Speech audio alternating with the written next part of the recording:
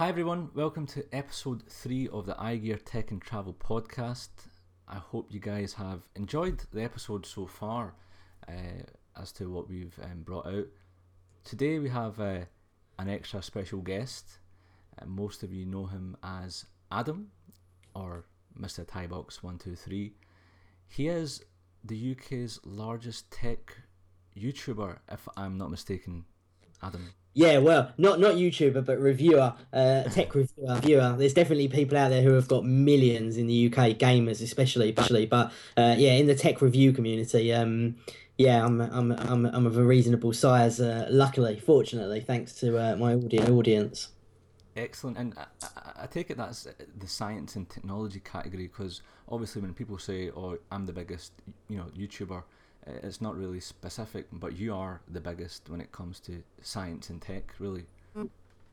Yeah, in terms of actual sort of tech reviews, that kind of stuff, around phones and all of the different sort of gadgets and technology that's out there on the market today. In terms of actually having the products in front of me and reviewing them, yeah, definitely. Adam, it's an honour to have you on the show, mainly because you fit really well into this category, and mainly, I guess, because I've met you as well. I know you personally, we've been to events together. The BlackBerry event comes to mind, and we've also met up at a few gadget shows as well. So it's really cool for you to hop on from your busy time. And obviously YouTube isn't the only thing you do. You are in the IT field, in the technology field. And what I'm really looking forward to in this podcast is how you manage your tech and travel, because you do travel quite a bit. You do have a kind of a complex schedule when it comes to travelling abroad, whether it's for leisure or business. And I believe it's a camping van that you've recently purchased over the past few months. Yeah, not a camping van, but I've bought a van because I go fishing quite a lot. So I'm quite often out for overnight sessions, or in fact in October I'm going for a whole week in France. Oh So wow. yeah, it's just a van that I've sort of kitted out with some good technology. But yeah, I'm a big user of the eye gear stuff, especially the jacket. I use that all the time. In fact, I used that today when I went to Heathrow. So Oh, that really fantastic. does help out with not only looking half decent, but actually being able to carry around, your tech without having to have a ridiculous sized bag with you as well. Oh, fantastic. That's great to hear. Um, you know, just when you touched on Heathrow there, I'm not sure if you've heard of this story, but there was a story recently where, when you go through airport security, and if you've got liquids over 100 ml, they tell you to, dispose of it. Well, there was a guy who was traveling from Heathrow to America, and he actually froze his bottle overnight. So he had essentially a frozen bottle, and he managed to get through security. Oh, And really? yeah, and this was all over the travel news, and I thought, wow, it goes to show kind of like how offset these security people are when it comes to science, in essence, because essentially it is liquid in a frozen format. It's not liquid, but how long would it take for it to become from a solid to liquid? And luckily it was a news reporter, and he was just trying to analyze the security system, so it wasn't anything serious. But it goes to show, insanity. Yeah, that is crazy. I mean, I would never have even thought of that. I suppose unless you've got a reason to want to try and get something free, you don't really think of all of these different things. And also maybe they're not too bothered about that because the liquids they are bothered about can't be frozen. Things like sort of oil-based solutions and stuff that just don't freeze. Maybe that's a possibility. Yeah, that's a possibility. I mean, I've got stopped personally by taking a bottle of water, which I've forgotten to take out of the bag, or whether I've just bought it. But it's when it came to me, I was like, wow, that's that's a strange one. Yeah, no, I've had that quite a few times, and it's quite annoying because sometimes as you go through the airport and you think, oh, I'm going to grab some drinks to take with me, and immediately you've got to throw them away, which is quite annoying. But you know, It's funny that you they've mention that, got. I because must admit, that's Sorry, yeah, sorry to interrupt. I must admit, I went through the airport the other day. I had to go to, where did I go? Germany. I went to the IFA conference in Berlin. Uh-huh. And the going through there and back has become so much more streamlined now with security, with the chip in your passport. Coming back in, you don't even have to talk to anyone. You just scan yourself through, have your photo taken. And although I got to the airport on both occasions really early, 2 to 3 hours before, actually I could have gone through much quicker than I imagined I would, and got there actually later than I needed to. So I think that the travel security stuff, although it's becoming more and more involved, they seem to have worked out a system that lets us get through quite quickly, and a lot of the airports have adapted to that. So I was quite impressed with that, I must admit.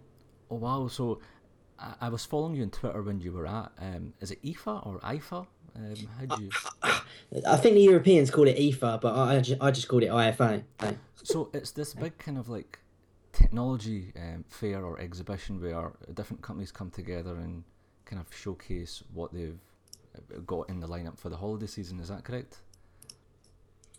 Yeah, it's a bit like the Gadget Show. I mean, probably most of the people listening will be aware of what the Gadget Show is. Gadget Show Live. It's very much like that, but honest to God, it's literally about 50 times the size of it. Wow. It is absolutely huge. The biggest stand that you get at the Gadget Show is probably something like Microsoft, and that has got the floor space of of a basic sort of three bedroom house, I would imagine. But at IFA, they've got whole wings of these huge halls dedicated to just like one company, for example. So it really is. I think it's the biggest one in the world. I think it's actually bigger than CES. If not, they're almost exactly the same size. It is huge. It would take you a good day, maybe 2 days, to really walk around the whole thing. Whereas obviously the Gadget Show, you can do it in about an hour.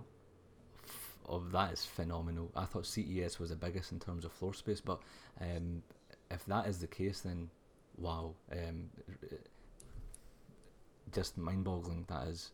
I mean, I didn't think anything could actually get bigger than the Gadget Show, but I'm just trying to picture these 50 halls crammed in, and you would really need one of those, what's it called, a Segway, to kind of go through these. Yeah, I mean it is just huge, and the amount of people that are there as well. I met up with a few American sort of YouTube colleagues over there as well, like Unbox Therapy and Dom Mac Mixing and various others. And I asked them what was bigger out of that and CES, and they said probably that, but it would be a close call. So I mean, it really is huge, and in fact, to fly there and back with Sleazy Jet cost, I think it was about £80 return. And I had a press pass, so that was free, but I believe you can get in for about 20 euros. It's well worth going over there, because if you're coming to the Gadget Show in Birmingham from London, for example, or from Scotland, or wherever the case may be, you're probably going to pay that in petrol or trains anyway. So Easily, yep. yeah, so I would say if you are into that stuff and you do love your tech, definitely go and check out IFA in Berlin next year, because I was blown away as to the just the amount of stuff that was there. It was phenomenal, from drones to action cameras to normal cameras, and in fact it's all household stuff as well. So if you wanted to take the family, or just your girlfriend or wife, um, they would probably quite like it, because it's not just technology, it's actually all home stuff as well. And I don't just mean, I'm not just being chauvinist talking about washing machines and kettles. It's actually coffee machines and just different types of tech that integrates into the household, and a lot of it is quite new and innovative. So it's actually quite an interesting and sort of dynamic show. I would recommend it. It's definitely worth checking out, and not that expensive either when you compare it to travel in this country. Oh yeah, easily. When you take the train down, when you think about the overnight accommodation, petrol, parking, even in Birmingham, that amounts into easily 15-20 pound for the whole day if you want to park there. But it was really interesting that you mentioned coffee machines and stuff, because I've seen something similar where the idea is it's a kettle, but it's controlled through your smartphone, and it works basically, so you fill the kettle up at night, put it on, not physically put it on, but put it onto the system, and in the morning when you get up, you grab your smartphone and you can activate it. So by the time you brush your teeth and go down, your tea's kind of half of the job's done. You know, the water's boiling hot, and I can imagine with the whole kind of area all these technology companies are pushing into home automation. I can imagine that was probably really big this year. Yeah, it was. There was just so much over there, and not only that, there's so many smartphone companies, for example, that you've never even heard of. A lot of people have heard of, like Huawei, Yeah, who is actually meant to be pronounced Huawei. Um, and they do a phenomenal amount of really incredible phones that we don't really get to see too much of. And they are just one of several Chinese companies that and Korean companies that offer some really incredible smartphones at budget prices that we just aren't aware of. So seeing all of that was very cool. But the biggest technology by far this year was televisions. It was just back to front in televisions, different shapes, sizes, different elements of curves, different resolutions. OLED, all these different things, and the technology moving forward really does look incredible with those OLED curved 4K, and even 8K and 12K televisions. We've really got some great technology in front of us. I can relate to that because I've recently purchased a 5K iMac, and this thing is like no other screen or display I've ever used before. It's phenomenal when you put a film on or when you watch something in 4K on YouTube. It just blows it away. And with Amazon, I think, did they come out yesterday and they've introduced or will be launching Amazon TV where you can watch 4K movies from Amazon Prime. Uh, and just to kind of picture watching this on a curved telly, 4K, um, it, it's kind of next level, I suppose, in a way. Yeah, definitely. Last year I managed to get on the 4K bandwagon quite early in terms of televisions, and I got a curved Samsung one, and even though 90% of the content that you watch is upscaled from 1080p, it still looks vastly better. And it was only when I had the normal TV and the curved TV next to each other in the same room with the same content that it made me realize how much more immersive the curved screen is as well. I honestly thought it was a gimmick until I had both of them in front of me and realized that actually it's a very, very cool way of doing things.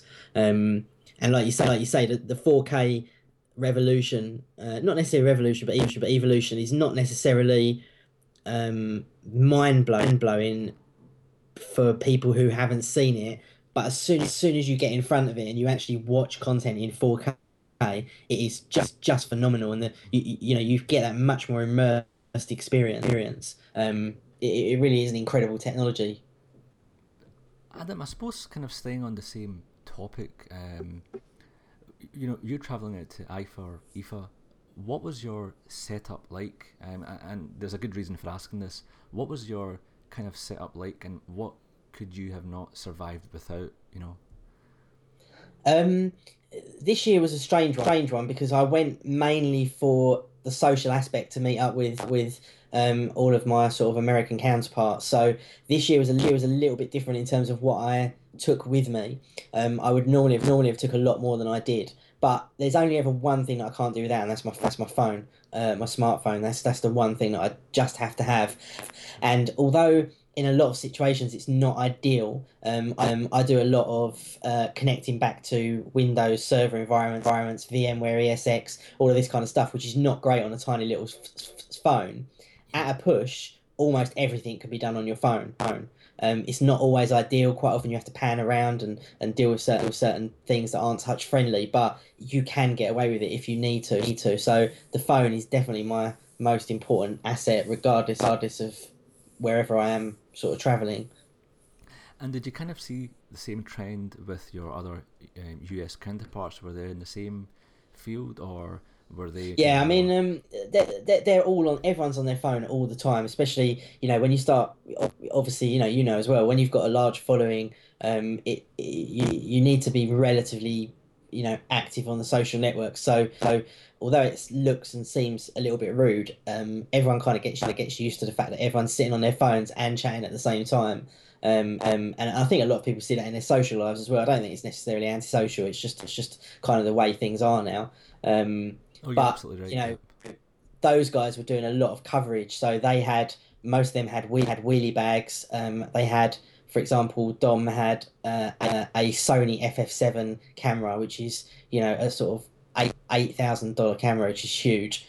Plus lenses, plus tripods, plus probably a MacBook Pro to be able to edit everything on. Then we had another guy, Marco, who had the Blackmagic Cinema camera, which again is quite a large camera along with tripods and everything else.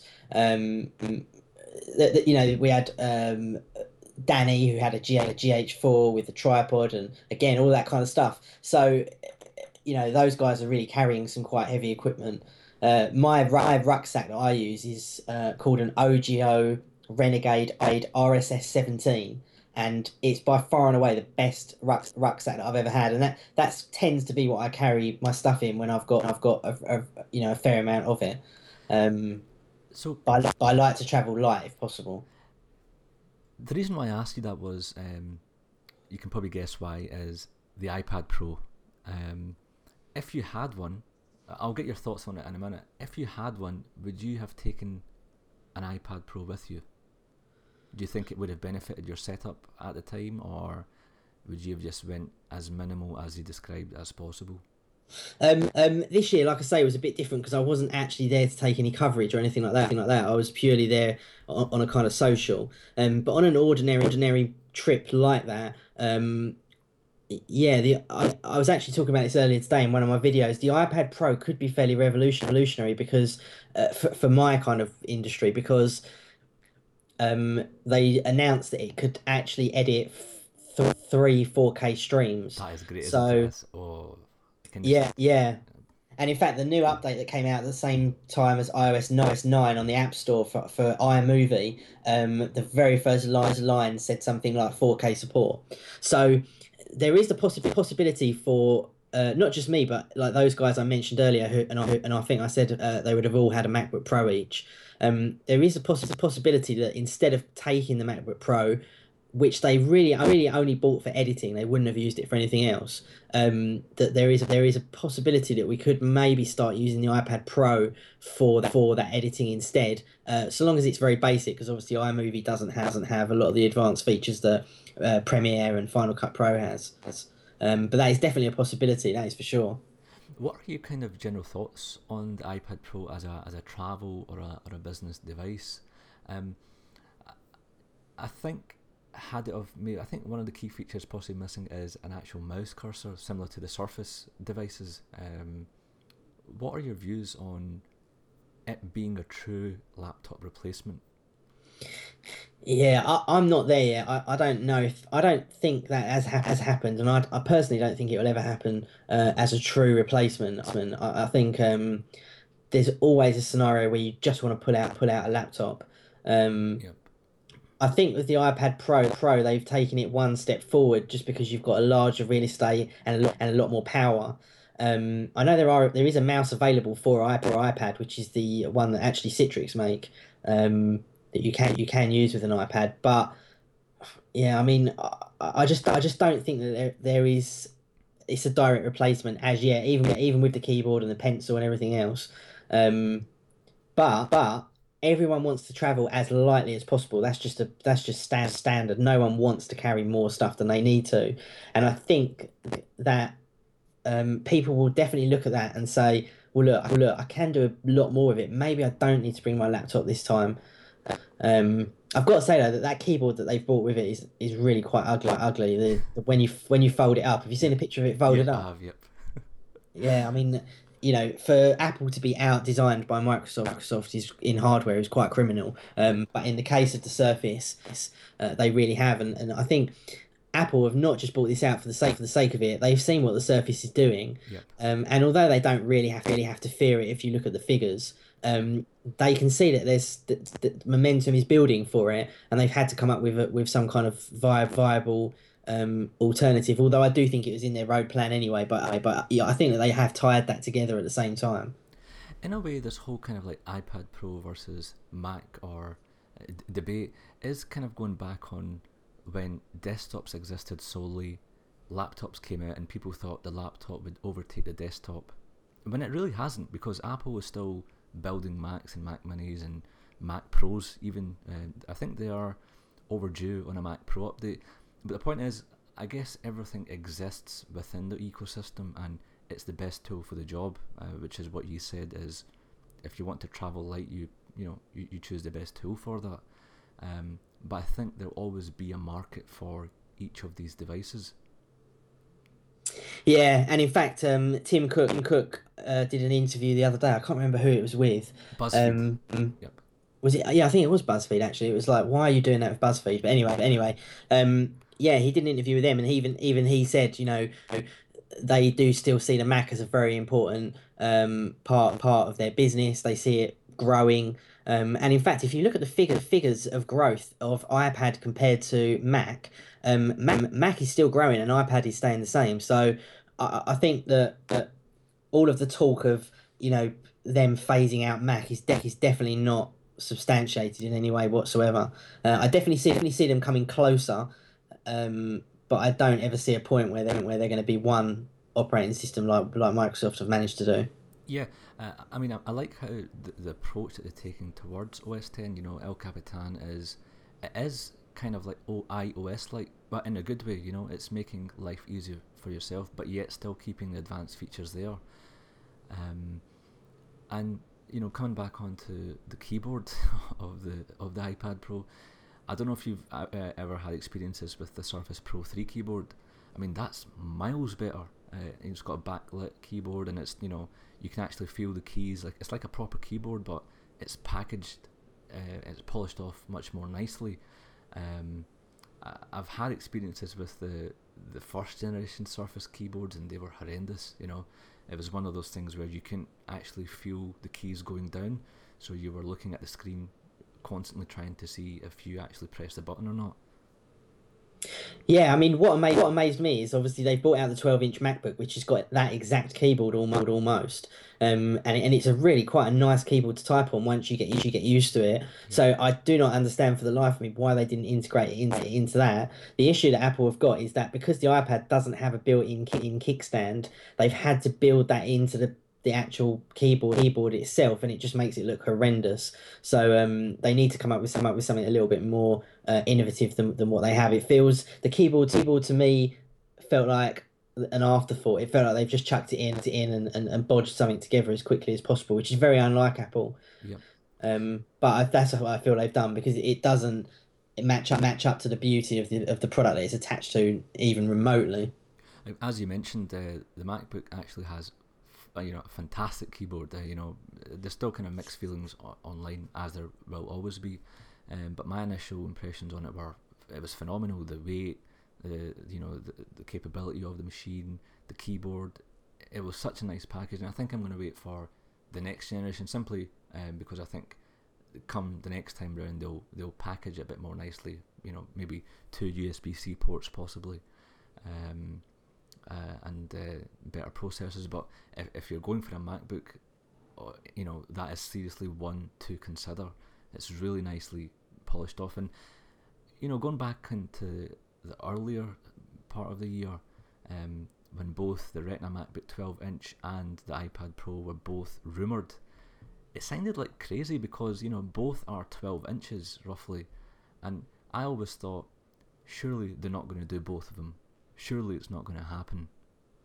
And lo and behold, I think the MacBook made an appearance, and now the iPad Pro. It's Yeah, I think people are always looking for this. They're looking for kind of negatives. Oh, they're going to phase out the Mac. People are so pessimistic. yep, Whereas in reality, there's they did actually, like you say, release these two products that quite a lot of people would say are competitive to each other. But I personally don't think they are. Not completely. They may be at a certain percentage, but most people are going to either want a laptop or they're going to want a tablet. And I think really, to be honest, the iPad Pro is not really necessarily for um, professional users. I feel that the naming is kind of detrimental to what it actually is because pro kind of assumes that you're like a maybe like a business worker or Yeah, some kind of professional. Whereas in reality, I think that this is more going to be better for creatives. We already spoke about the 4K editing for people who are editing video. For photos, as we saw, it's going to be incredible with the stylus or pencil, whatever you want to call it. So I think that it's more not necessarily aimed at those people, but I think they're the ones who are going to find the real benefits out of it, and also people who are looking at documentation a lot as well, maybe like lawyers who are doing a lot of kind of viewing of PDFs and docs and all that kind of stuff. But I think the real people that are going to benefit from the iPad Pro are the creatives, and I think that's why they felt it necessary to bring out the pencil to go with it.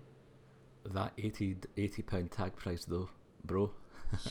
Yeah, I mean, it's Apple, so it's going to be expensive, but it also generally means that it's going to be good. It's going to last a long time, and it's going to possibly span multiple years and still be a good product. So, it also probably means that the resale value is going to be high as well. It's all kind of swings and roundabouts in terms of pricing. Yeah, Uh, as with any Apple product, the resale price on anything Apple, whether it's a case or anything, they do tend to hold their value even up to a year or two.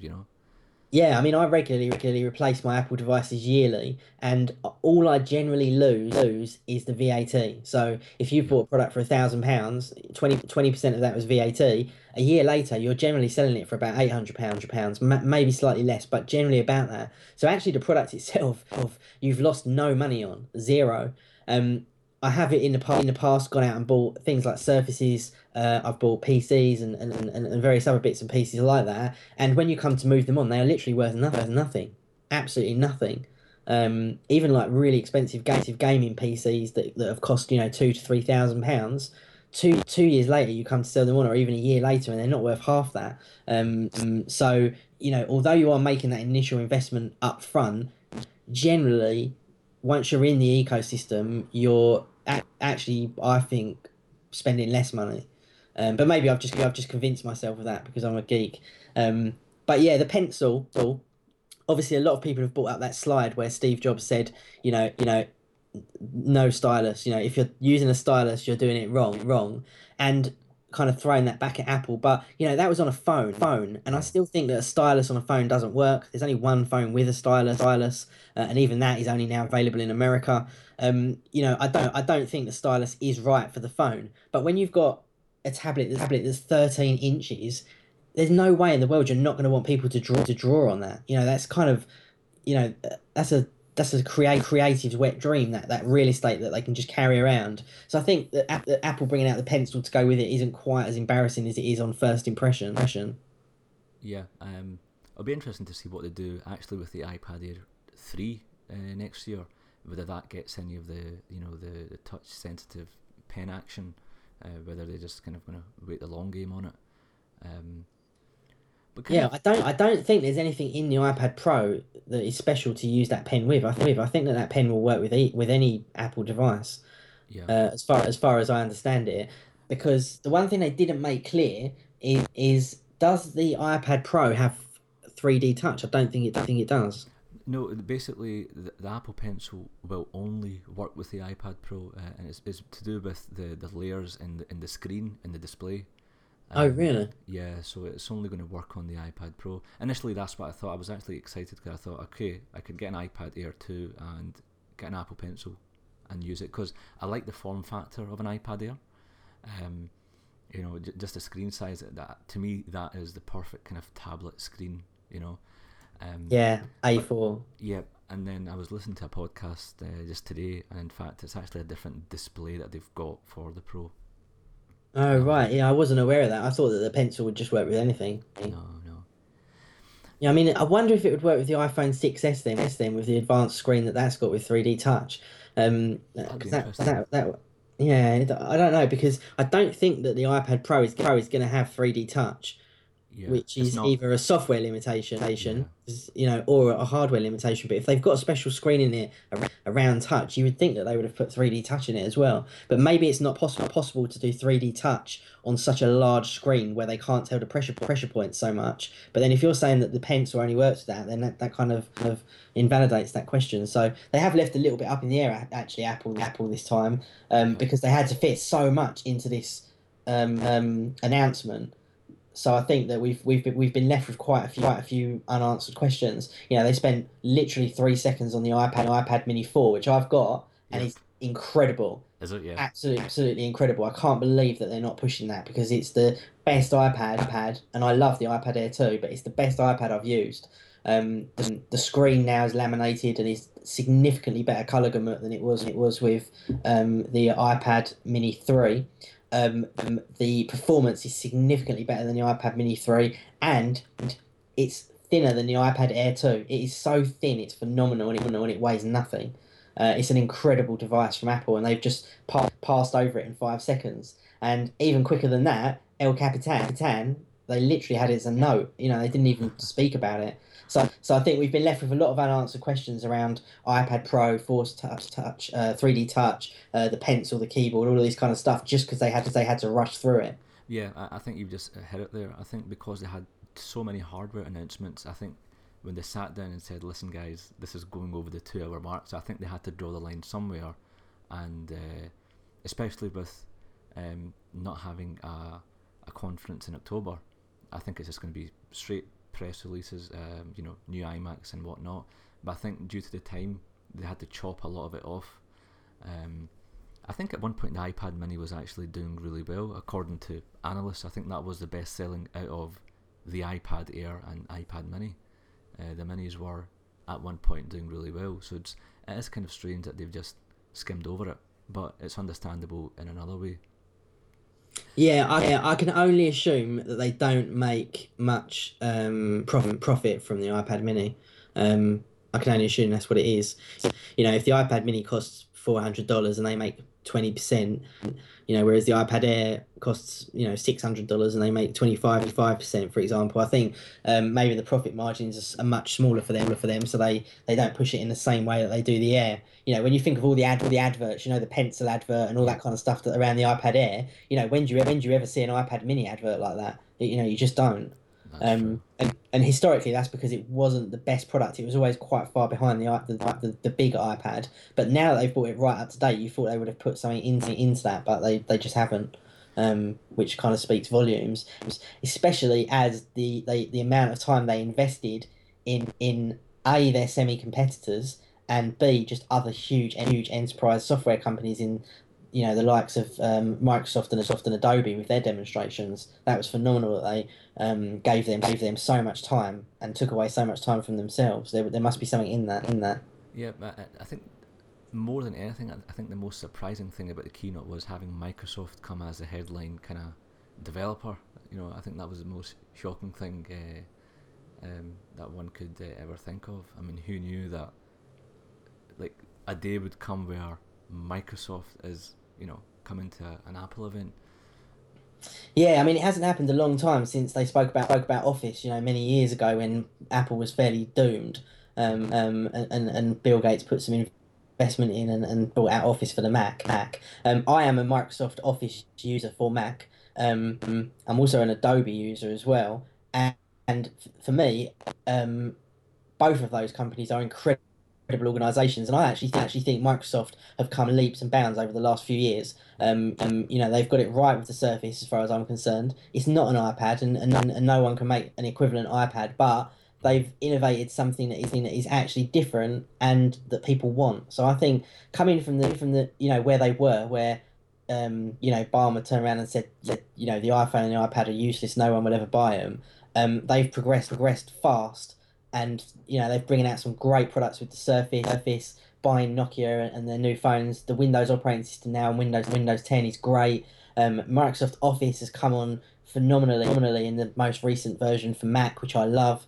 Um, and all of this going on whilst iWorks has had zero investment and zero upgrades for a long time, which I think is all part of it. It's interesting that you say that, Adam, because I recently managed to get hold of a Surface RT, and we know how much of a hit Microsoft took on the Surface RTs. I think it was 900 million or so.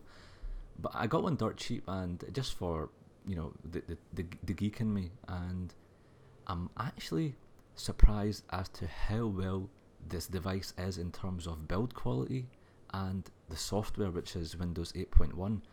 It is phenomenal. For a device that was released in 2012, I was doing side by side stuff. So I had iPlayer open up today, and I was browsing the internet on the other half of the screen, and it occurred to me, hang on, my iPad Air cannot do this, despite it being newer. So there is a lot of credit that is due, that has to be given to Microsoft. I think the only thing that lets them down on the software side is the actual App Store. But apart from that, they've got some really decent hardware out there, and it's a shame that you don't get to see that part, you know. Yeah, and in fact, there's a video on YouTube of a guy. I think I don't think he's in the YouTube business. I think he just made this video about he did something like 20 amazing things you can do with the Surface RT or something like that. I think it was a two-part video. Yep. And some of the stuff he was doing. Have you seen that video? Yep. Yeah. In fact, when I got my Surface RT, I came across that video and I saved it. I thought I'm going to come back to this, but now that you've brought it up, I'm going to take a look at it Yeah, after that this is podcast. incredible. Some of the stuff he does on there is phenomenal. Phenomenal. He has like a couple of screens attached to it, and this and that, and he's playing a game, and it really is mind blowing what they actually managed to do with that. And now with Windows 10 and the new versions of the Surface, Microsoft are definitely heading back in the right direction again, and I hope that it pays off for them. And in terms of us being consumers, the Yep. more that all of these companies work together instead of constantly fighting each other all the time is so much better for us because we get faster innovation at a lower cost, more integration, and I think that's just great for all of us because we get better products. We don't want these companies to all be fighting against each other, creating separate standards and one thing working on one and one not working on another. We want a single standard that they all work to, and we want them all to be working on it at the same time and giving us the best price and the best experience possible. So I think it's great that they've kind of come together on that part of it, especially Office, because it shows in the product. It's a great product. I literally do not use any of the Apple iWork stuff anymore, and I do not ever use Mail.app either, which I've never used anyway because I don't like it. But Outlook now for Mac is just phenomenal. Adam, I know you're really short on time, but I don't want to leave without asking your opinions on the Apple Watch when it comes to traveling and in general. How are you kind of adapting to having like a smartwatch? Um, what is your opinion on the Apple Watch when it comes to, Yeah, even when you that's a relate good back question. to traveling to IFA? I mean, did you, you I know, did. I have got the Apple Watch, and I don't wear it all the time. Mainly because I'm quite a lover of traditional watches. I say mainly. That's one of the reasons. But actually, another reason is that I've still not. I've still not it's still not kind of grown on me enough to really want to grab it and pick it up every day. You wake up in the morning, the first thing you do, after some of the family based stuff is you pick up your phone yep, and you look at it and you check this and you check that. I don't ever get that with the watch. I don't ever think, oh, I'm gonna go and put my Apple Watch on. It's very distracting because your phone you can put it on airport mode or whatever it is, and you can just put it to one side, or you can just turn it face down or turn it mute it or whatever it is, and you can just get it out of your way. With the watch, although you can do that, it you don't, and it's constant things going off all the time. It's very difficult to just get a minute to yourself. It feels quite invasive, um, and it's also quite annoying because they haven't got notifications right. yep. Sometimes you're sitting there, you've got your Mac on, you've got your phone to one side, possibly even your iPad to the other side, and you've got the watch on, and quite often the notification will come up on the watch last. So you've already seen the message. You know, you've seen the email, you've seen the message, you've seen the preview, you've seen the alert, the notification, and all of a sudden your wrist is vibrating and showing you some information that's 20 seconds out of date or two seconds out of date, and I find that really quite annoying. You know, Um, one of the reasons why I never got the Apple Watch is precisely with what you've said, and plus, I think it's this technology overload in a sense. It's like sometimes, which you correctly mentioned, you want to kind of get away from it, you know, and having your wrist vibrate or giving you notifications isn't really helping you, you know. Yeah. At the same time as that though, there is configuration that can be done. You can turn on and off certain notifications. You can utilize more of the functionality to get it how you want it. Whereas at the moment, I'm kind of using it out of the box, if you like. Yep. Um, Also with WatchOS 2 and native apps and a whole bunch of other decent features, I think that is going to make it more usable. And I don't want to I actually didn't do a review on the Apple Watch because I wanted to wait for OS 2 to come out before I did it because I felt that was I would give more of a kind of better based opinion and once that had come out. But there's still a bunch of stuff in there that's great. You know, if you're into fitness, the fitness stuff that's built into it, the heartbeat stuff, um, Mm. really is great. You know, the fact it's there all the time, it communicates to your phone. You've got a whole world of apps available to you. Some of the other stuff on there is actually quite useful. The biggest downside to me with these smartwatches is that the screens are too small. Yeah. Um, I don't understand why they've stuck to these kind of small screens. You know, we started off that way with smartphones, and now we're all carrying around bricks that people would have, made fun of you of a few years ago. And I think the same will happen with the watches. I think if you're going to do it, do a bigger screen, put a bigger screen on it, make it more useful. Um, at the moment, it kind of just feels a bit of an afterthought. I said actually earlier in a vlog, no way in the world would Steve Jobs would have brought out an Apple Watch. No way in the world. Um, but I'm quite pleased that they did because it's nice to see products coming out of Apple that we want. Everyone wanted an Apple Watch and they've made it. Yep. Everyone wanted an iPad Pro and they've made it. Whereas under Steve Jobs, they would never ever have made these half finished products. They would have just not have done it. So I think it's great because it gives you the opportunity to try it. And based upon the back, off the back of all of this testing with the Apple Watch and the iPad Pro, they will bring out version 2 and 3 and 4 and 5 that might be completely different that will be great because of the experiences that everyone's had with these first generation products. So I actually like the fact that Apple are bringing out these products that aren't 100% like the original iPad, like the iPhone, like the MacBook, that are really refined products. I'm actually quite pleased that we're getting these halfway house products because, if you don't ever try them, you don't know if they work. And I think that was one of Apple's big mistakes in the past.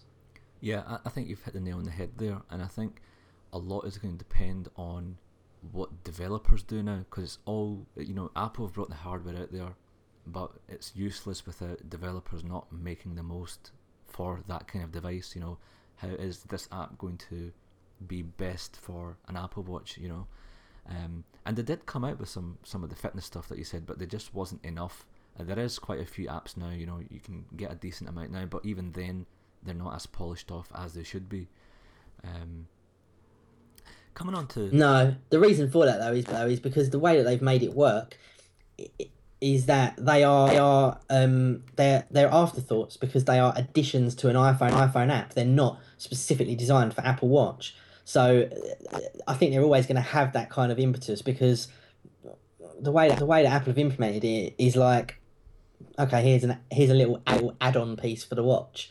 Whereas with WatchOS 2, and you have native applications, I think that's going to change drastically, and that was really my main reason for sort of holding off talking about it too much until Apple bring out OS 2 because I think that's going to change things drastically because then people are going to design an Apple Watch app for the Apple Watch. It's not going to be just a bolt onto the iPhone app that works on the watch. So I think that will change the way that people look at it. I think if there's one market where the Apple Watch is great in, I think is traveling through airports. Having your gate number showing and your boarding pass or whatever, you can tap it onto the sensors. It always happens when you're at an airport and you can't find where your boarding pass is, and or you're running late for your gate, and you're looking around like crazy for these screens to see which boarding gate is because it's been changed. Having it on your wrist, I think, solves the issue. Um, you've got your kind of whole travel plan on there.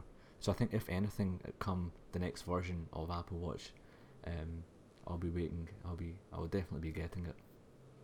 Yeah, and in fact, when I'm traveling is the one time when I really do want to put the Apple Watch on, because for Apple Pay it's fantastic. It's so much better than having to get your phone out, etc. It's so much better to just do it on your watch. And in addition to that, when you're like walking around London, or you're walking through a train station, or you're walking through an airport, or whatever the case may be, it's so much easier because you're carrying stuff to have your phone in your pocket, and when you get a notification, you can just quickly glance at it on your watch, and decide whether or not you're going to do anything about it. That is actually when it comes into its own. It's more when you're kind of just doing normal day-to-day stuff and you're getting these ridiculous amount of notifications going off that you can't really seem to get away from. There's also privacy issues as well with the watch. You get some stuff come in that you don't want people to see, and they kind of do. um, that's a bit of an issue. Um, yeah, there's a few things with that they need to sort of sort out one way or another. Yep. Just a final kind of thing. You touched on Apple Pay. Did you know? I don't know if this is true or not, and maybe you can shed some light on this. But I've heard if you've got Apple Pay with linked to a credit card, and you use Apple Pay to make a purchase, you don't get some of these miles or rewards on your account because you've not used the actual card to make a payment. You've used your Apple device. I'm So, not sure about that. To be honest, I have literally only got a debit card. I have no credit cards at all. So I'm not. right, okay. I'm probably the worst person to Yeah, ask about that. But I've yeah, read I that on mean, a few places. I mean, that it wouldn't sounds kind of, surprise me. yeah. I don't think Apple take a percentage or anything like that, but I know that none of the companies kind of want to use this stuff because they feel that they're losing control or whatever. Um, so yeah, it's quite possibly true. I'm really not sure about that. Have your But it does experiences with work Apple Pay been good? flawlessly. Yeah, yeah. Oh, amazing. Love it. So good. It's so much easier. Yeah. Yep. When you sort of double click that home screen, the lock screen, sorry, and you see your card come up, it really does kind of give you a peek into the future, because and now the fact they've called it wallet as well. In the future, having a plastic card is, so 1976. It just seems ridiculous. Once you've used Apple Pay, or Android Pay, or Samsung Pay, or whatever it is that you want to use, they're all the same. You think this is crazy. Cash and cards is insane. It's something out of the past. What you want is on your phone. You just want to have all your cards there. You flick through them, pick your one, and you just pay with it. It's much more secure because you've got all different kinds of levels of authentication, including things like obviously things like fingerprint with Touch ID, and other offerings from other vendors. It's just so much better. It really is. It's only after you've used it that you look at your actual real wallet and you think this is so antiquated and ridiculous. In 5 years, we're going to look back on this and laugh at it. Yeah. You can probably remember last year, United States got Apple Pay, and till this year till this year is when the UK got it. And during that period, you were like, I thought to myself, how big of a deal is this? It was only until when I tried it on the launch of the UK, I was like, wow, this is literally, as you say, as the future. You don't have to carry your cards about, or in my case, I've actually forgotten to take my cards with me, and I'm like, thank God I've got my iPhone with me. And the fact that it immediately recognizes which retailer you made the payment to, how much. I think there's just so much. I think if anything, that is probably one of the greatest things coming out of Apple over the last year alone. Never mind all this hardware stuff. I think Apple Pay in itself is phenomenal. Yeah, it is. And I only wish that they would let you use that NFC chip for other things, like pairing to Bluetooth speakers and stuff like that. The chip is in there. I don't understand why they don't allow us to use it for a couple of other things. But yeah, Apple Pay is great. It's definitely the future. The only issue I've got with Apple Pay is I don't fully understand where you have the 20 or 30, I think it's £30 limitation now. Yep. and where you don't. Because I know some places you can go and you could spend £1,000 on it, but then I know there's other places you can go and you can only spend £30 on it. So, and I don't feel that they've made that clear.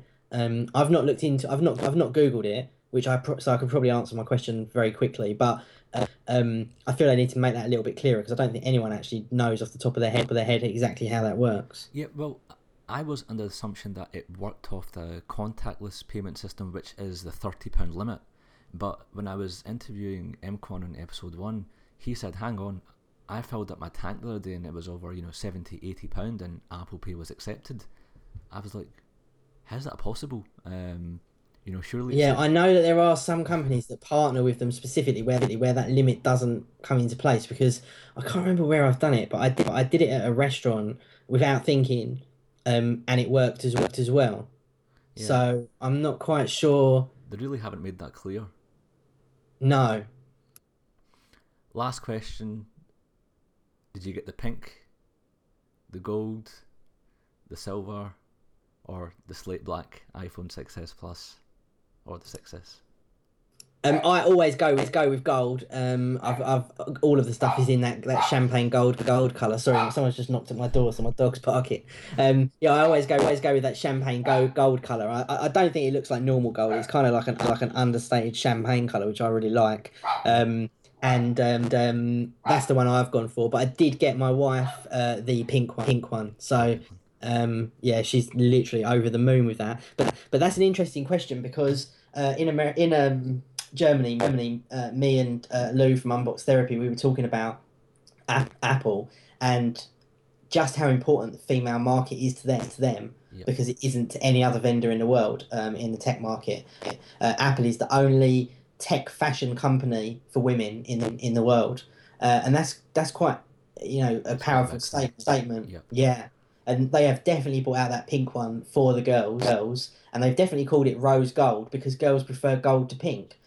Yep. Um, so because when you look at it, it's pink. Yep. It's not rose gold. It's nothing like rose gold. Rose gold is much more coppery than that, whereas this is like complete pink.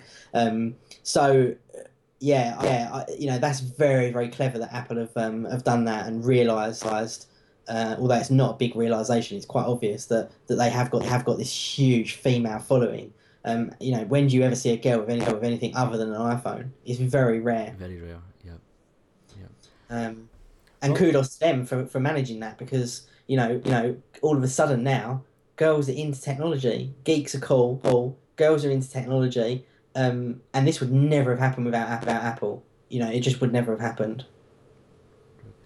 well, Adam, thanks very much. We have, I apologise, ran over the time that we agreed on. There's actually That's so okay. much stuff that I wanted to talk about, but I just couldn't help it. So my apologies in keeping you waiting on your night. But where can the audience find you? If you just Google MrThaiBox123, you'll find me. And that is Thai as in Thai, box as in Thai boxing, basically. So yeah, if you just search for that or Adam Matthews YouTube or something like that, you'll find me. I'm all over Twitter and Instagram and pretty much everywhere. So once you find me, you can't get away from me. Excellent. Thanks very much, Adam. Really appreciate it. Hope you can. Yeah, thanks for the invitation. No. Hope you can And join it's us. definitely worth saying as well that I know obviously this is an AyeGear podcast, but you've not paid me to come on here and saying it or anything. But definitely you guys check out the AyeGear products because, like I say, I'm a user of the jacket most of all because that is just such a high quality garment and it looks good and is actually very practical as well. I, So definitely go and check that out. I hope you don't mind me asking, Adam. I believe you got a hoodie as well for your. Was it your dad? How's he finding it? Is he?